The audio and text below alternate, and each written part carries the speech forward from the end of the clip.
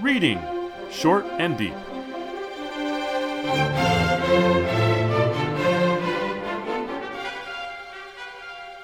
Hi, I'm Jesse. And I'm Eric. And today we're reading Short and Deep, The Coronation of Mr. Thomas Shapp by Lord Dunsany. This was first published in The Sketch, March 1st, 1911, which was a weekly magazine featuring lots of beautiful illustrations and lots of high-class stories by high-class folks, which I think is kind of interesting considering this text is about a regular dude rather than a high-class folk. It mentions media in it. It mentions the penny or halfpenny papers. And it's really interesting. I don't know how this happens, Eric, but it happens a lot. I do a podcast, and then way leads on to way, and then I end up doing podcasts that are sort of related. We've done Lord Dunsany before, I'm pretty sure, right? Yeah. Yes. Mm-hmm. Yeah. So on just last Sunday, I did a Lovecraft story called The Silver Key, which is strangely very similar to this. And then for this coming Sunday, I'm listening to the audiobook of Lord Dunsany novel called The King of Elfland's Daughter. Oh. And it's actually quite different from this, although it is also, by Lord Dunsany. And the thing that combines them all together, I guess, is the poetic language. I just love reading Dunsany's prose because it is so poetic. And so even in a story that seems pretty simple like this, there's a memorability and a real memorial tone? I don't know. It's like it sticks with me. I read this last year, and then I think I submitted it to you as an idea long after I was thinking about it. It is memorable. I have to say that I like it very much, but I may be a bad reader for it because it seems to me to cry out for comparison with another better-known work. Which one are you thinking? I'm thinking of The Metamorphoses. Oh, really? It's Kafka. Okay. Absolutely. Yes. And that's a bit of a problem. It is, you're talking about Dunsany's style. The general critical truism, which means that there's some truth in it, but not necessarily only truth, about Dunsany. First of all, as I don't need to remind you, he is high class. Mm-hmm. He's a lord. It's right in his name. Exactly. And he in fact held, I think, the second oldest Irish hereditary peerage. But he also was right in there. He was the chess and pistol champion of Britain, a war veteran.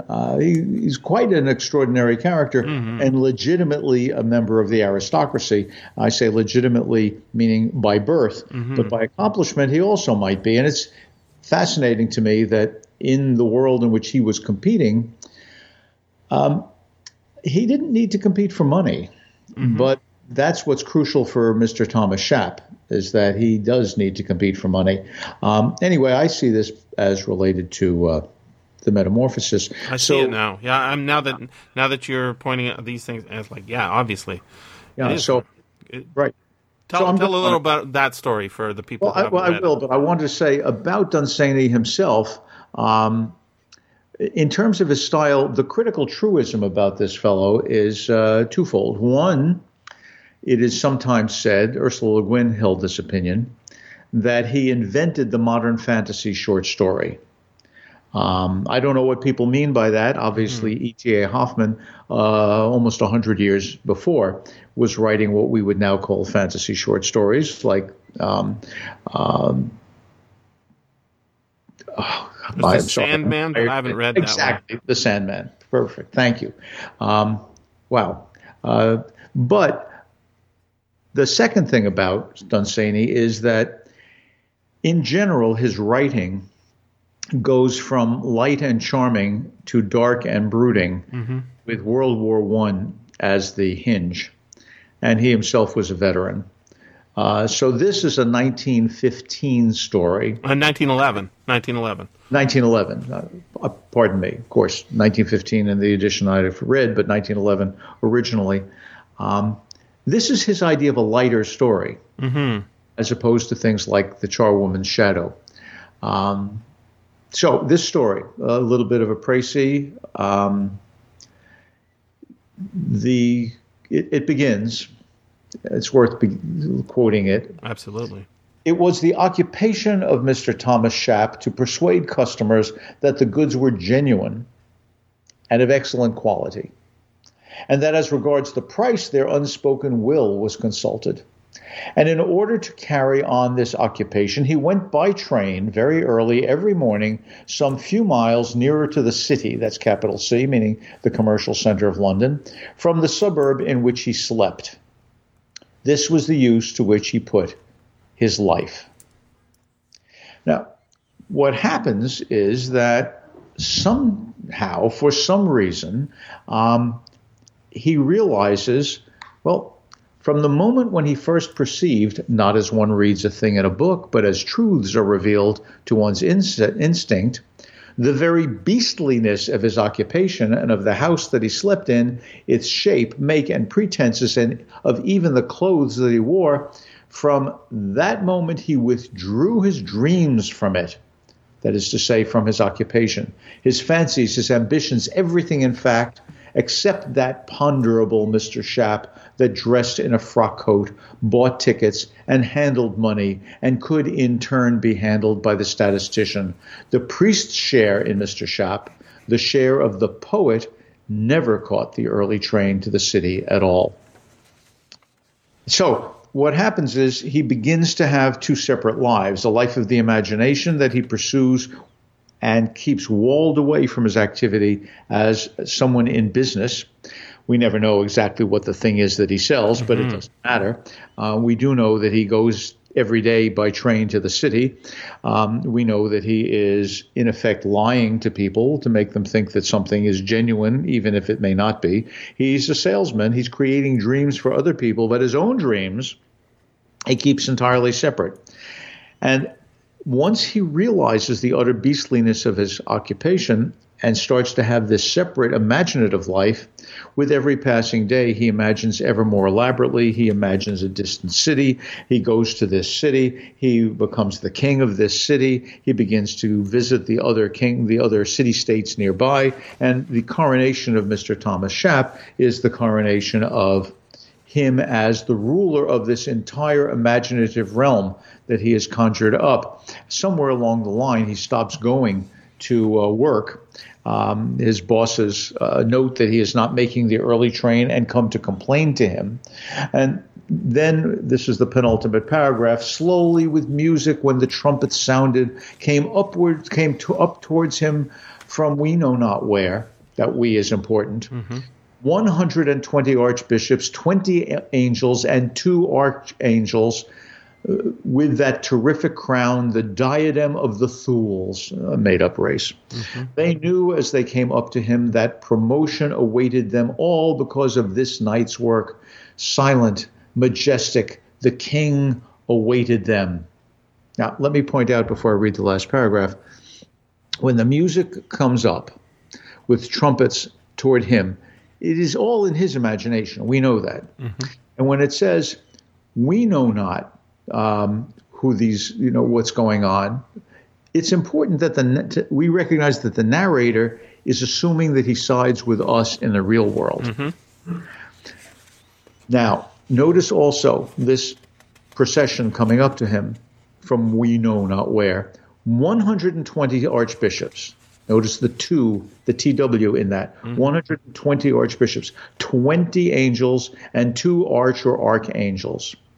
Everything is doubled in the people going toward him in his imagination because Mr. Thomas Shapp has been doubled. And it may be that he's been doubled all along because he has to prove that something is genuine when it in fact is not. He's retreating from that crass world into one in which everything is real, although it is not. The imagination supplanting reality. This doubleness is everywhere. They knew as they came up to him that promotion awaited them, all because of this night's work. Silent, majestic, the king awaited them. The doctors downstairs were sitting over their supper. The warders softly slipped from room to room, and when in that cozy dormitory of Hanwell they saw the king still standing erect and royal, his face resolute, they came up to him and addressed him. "Go to bed," they said. "Pretty bed." So he lay down and soon was fast asleep. The great day was over. So now we suddenly realize, Hanwell being a famous institution for the insane, that instead of being at his imagined location of Larkar, this wonderful Oriental, in the technical meaning of that word in terms of literary criticism, this Oriental splendor that he has conjured up and now inhabits, he is his body, the other part of the two, is in Hanwell, which, by the way, was an institution famous at the end of the 19th century for treating the insane gently rather than using punishment or restraint. So this is actually a perfect portrait of what we should see. This is not an uncommon way to end a story. The Cabinet of Dr. Caligari being probably an early, maybe the earliest really famous film that does that. We go through The Somnambulist, all of the strange, fantastic things going on, and then at the end we find that the sleeper is just in an insane asylum, and Dr. Caligari, who controls the somnambulist, is really just the head doctor of the insane asylum. So here we have, again, a doubling, right? The wonderful, beautiful world of the imagination that Mr. Thomas Shapp has created, and this fortunately gentle place in which his body is entirely imprisoned. It's a well-written story. I hope the loveliness, delicacy of the prose is clear from the sections we've read so far. But as I say, to me, it looks mostly like the Metamorphosis of Kafka. So, and you said, yes, now you can see it. So maybe you would like to comment now, Jesse. I'm talking. Sure. I found Dunsany through Lovecraft, who was a massive fan of him. And I think that he became a fan of Dunsany's work because of the resonance he felt for it. Lovecraft has written a number of stories. I mentioned The Silver Key earlier. It's different in shape, but not in message. It's different in outline, but not in tone, and it's different in in details, but it's the same idea, and that is, how can you say this genuine fake stuff that I have to do to keep my body and soul together is of value when the true value is elsewhere? And in that story, the main character disappears, and that's a good thing. Here, Kuranes, I was going to say Kuranes. It's not Kuranes, it's Shapp, and I love his name. I was thinking, that's an odd name, and then I realized, it's Shape with the last letter missing, right? That's only one of the things that it is. Yes, but I remember from a Neil Gaiman book called The Sandman, Yes. that one of the other names for the Sandman was Dream, but also Morpheus and Lord Shaper, Right. which is all to do with dreams. And obviously, Mr. Thomas Shapp doesn't dream only by night. He dreams by day, while others are reading the halfpenny paper and thinking about the stories of the day and the news and the voting. He is dwelling in the lands he sees in his mind and outlining them and detailing them and building them up. It's almost like this is a story of a wannabe writer. It's a guy who works at a crappy job where he doesn't believe in what he's doing and wants to escape from it, and does so by creating a happier place. It's kind of sad in that the world he builds up is one where he is the king. I think that's kind of pathetic in the most pathetic way, right? It's just too simple. It's like a little kid who wants to be Superman and be in control of everything rather than, be a dweller in a fantastic land, be an adventurer in a fantastic land, overcome difficulties in a fantastic land. He is already to be coronated and be worshipped.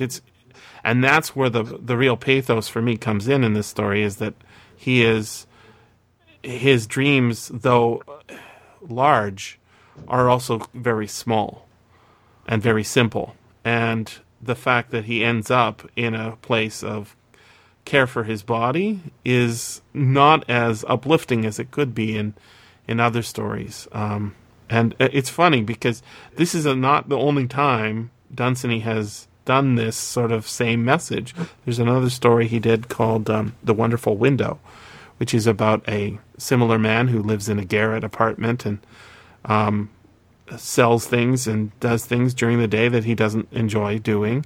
And then one day at the market, he finds a window that's come from Baghdad, and he puts it up in his windowless room and starts seeing things through the window. And it becomes almost like his television. And when he sees that the kingdom that he so beloves is under attack, under assault, he breaks the glass and tries to enter and help the people there. And of course, that ends the dream. Right. There's this relationship that Dunsany has with fantasy, and it's always brought. I mean, we did the story. I think it's called The Hashish Man, which is about somebody basically coming to Lord Dunsany and saying, "I read your story." And the police are after him. As he breaks into this restaurant or wherever it is. And I know it all to be true. And the unnamed writer, character of the story, says, I wrote that as a fiction piece.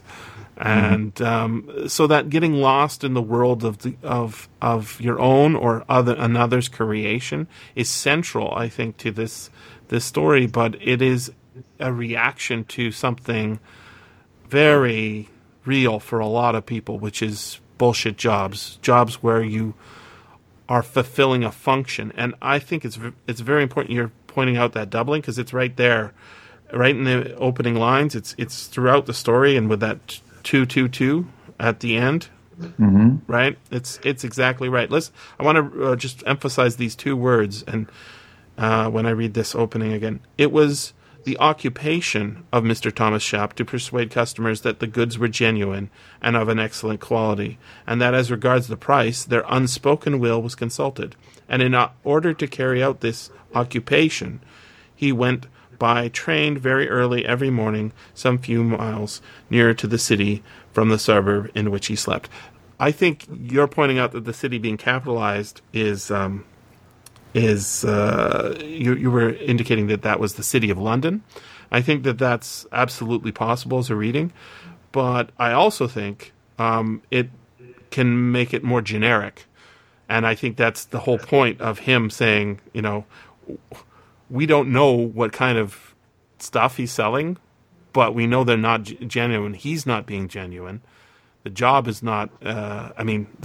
It is genuine cash that he's getting for it, but there's no meaning to it. And it could be any bullshit job. You could be selling T-shirts, or you could be selling cars.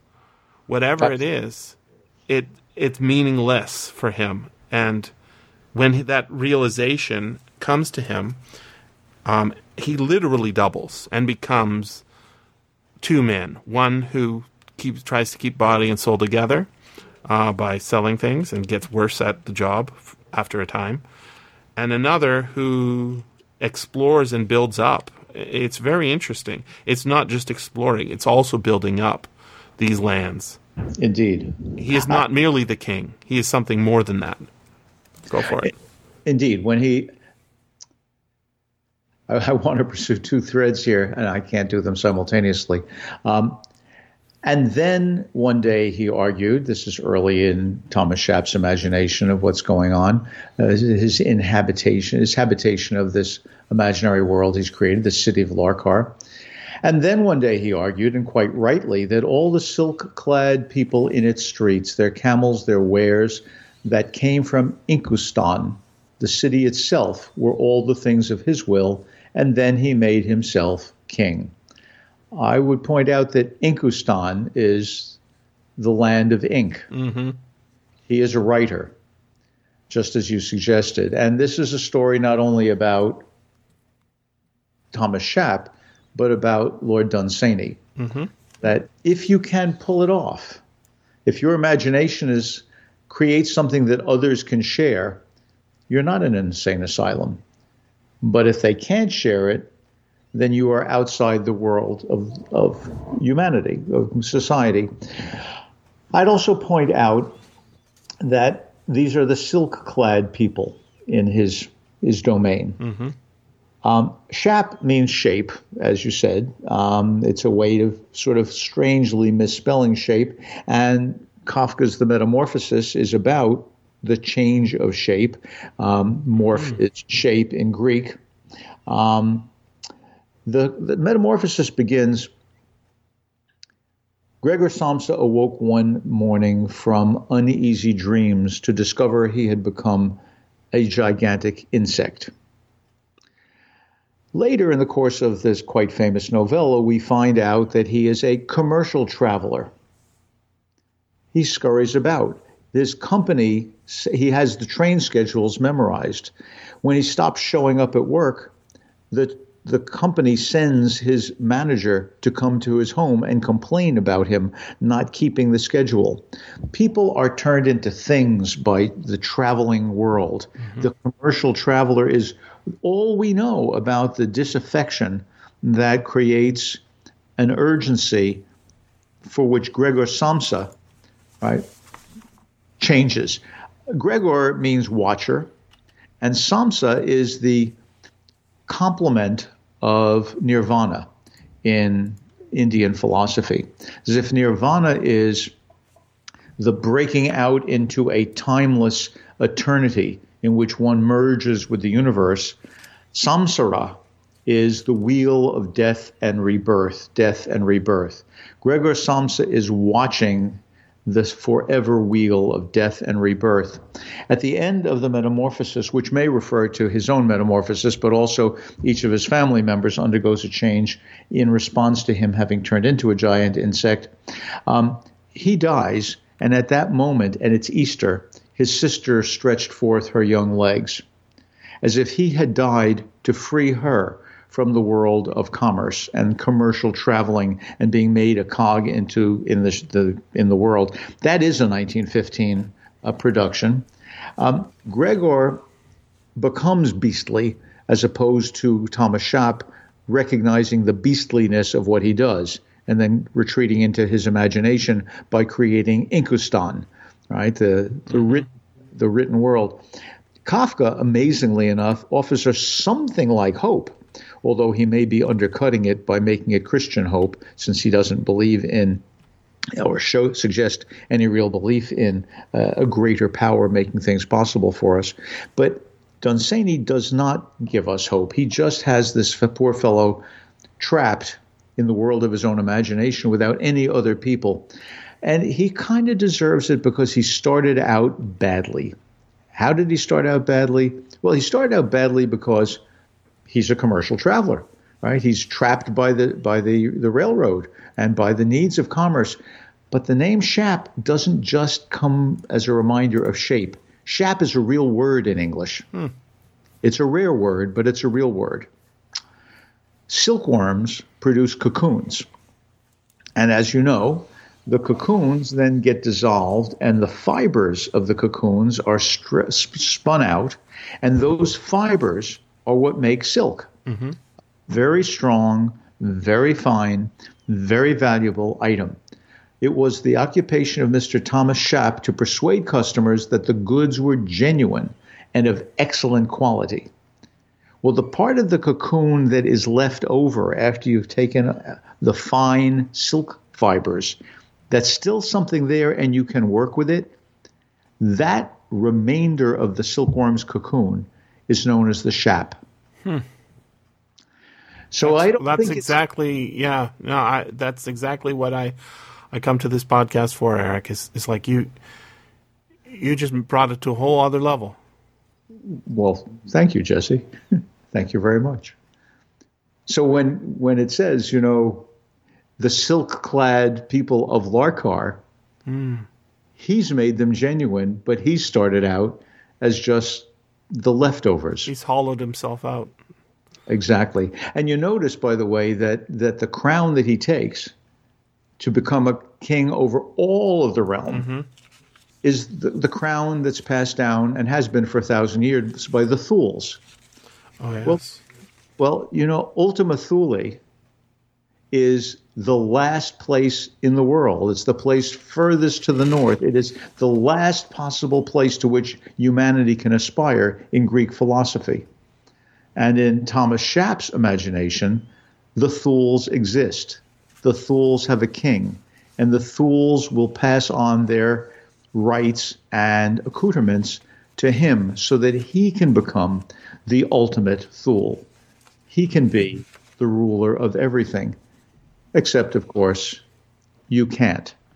Like Wells in stories like The Country of the Blind, when you think that you have some advantage over everyone else, it will turn out that society is stronger than any individual. At least here in Hanwell, society tries to be kind to him. So he lays down, and he was soon fast asleep. The great day was over. Was that great day a day in which he was safe? Was it a great day because it was the day of his coronation? Is it the great day because it's the day when the sun shines, and now he's off into the night, and tomorrow will be another great day?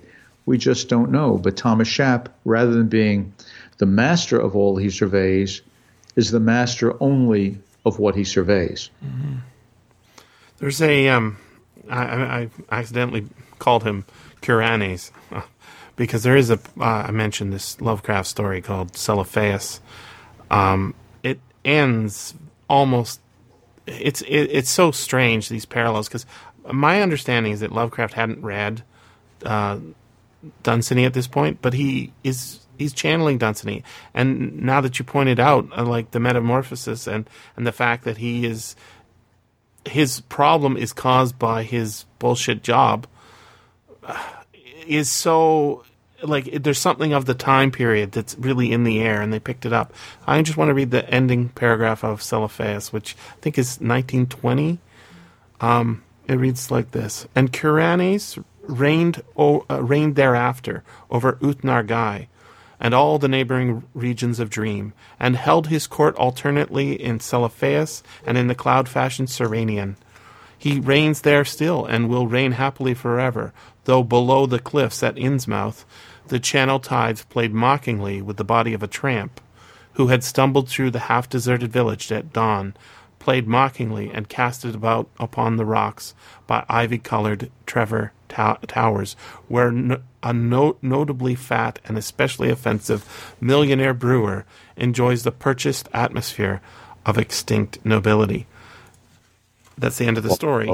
Wow. This guy, Kuranes, when he was on Earth and lived in England, near Innsmouth, was from a fallen family, a family that used to own Trevor Towers. And in fact, his last name is Trevor. And so, yeah, he reigns forever in this forgotten land, but it is the body of a tramp. The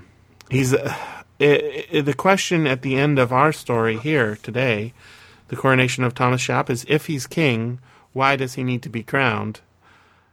The coronation comes right near the end of the story. When he dies, will he continue to reign, or is he delusional? Is the story over? For Lovecraft, it's both. There is that dead body reminding us at the final line, and the rich man sitting in the tower of the old poor man who's now dead.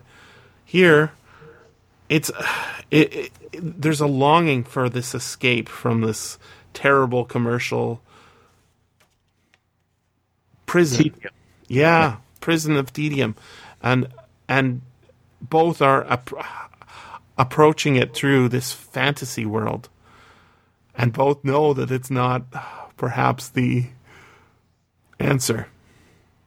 It's fascinating to me that if one were to read this story compartmented away from the rest of literature, it would be a good and well-written story. Mm-hmm. But there's something about it that, as you say, it fits into its time and it fits into our culture. Mm-hmm. There's something about it that makes us. It has valences that connect it to one story in one direction and another story in another direction and another experience in another direction, and it just makes us want to keep connecting. And so, one question the story raises is, when we say the story is good, bad, or great, or indifferent, what are we actually asking the question about? Mm-hmm. Are we asking it about the story, or our reading of the story, or the story as we come to understand it in literature or in Western culture? One thing we can say about this rather much more modest story than Kafka's, and rather less well known these days than Lovecraft, is that it's definitely also about being a writer. Mm-hmm. What it means to create. And so there is, in that strange way, a bit of hope being offered here, mm-hmm. at a time when the world is pretty hopeless, mm-hmm. on its way to war and death. So, as simple as it is, it makes sure there's always more to say. Thanks very much for listening. And remember, you can always freely access the materials discussed on these podcasts by going to sffaudio.com and clicking on the link for Reading Short and Deep.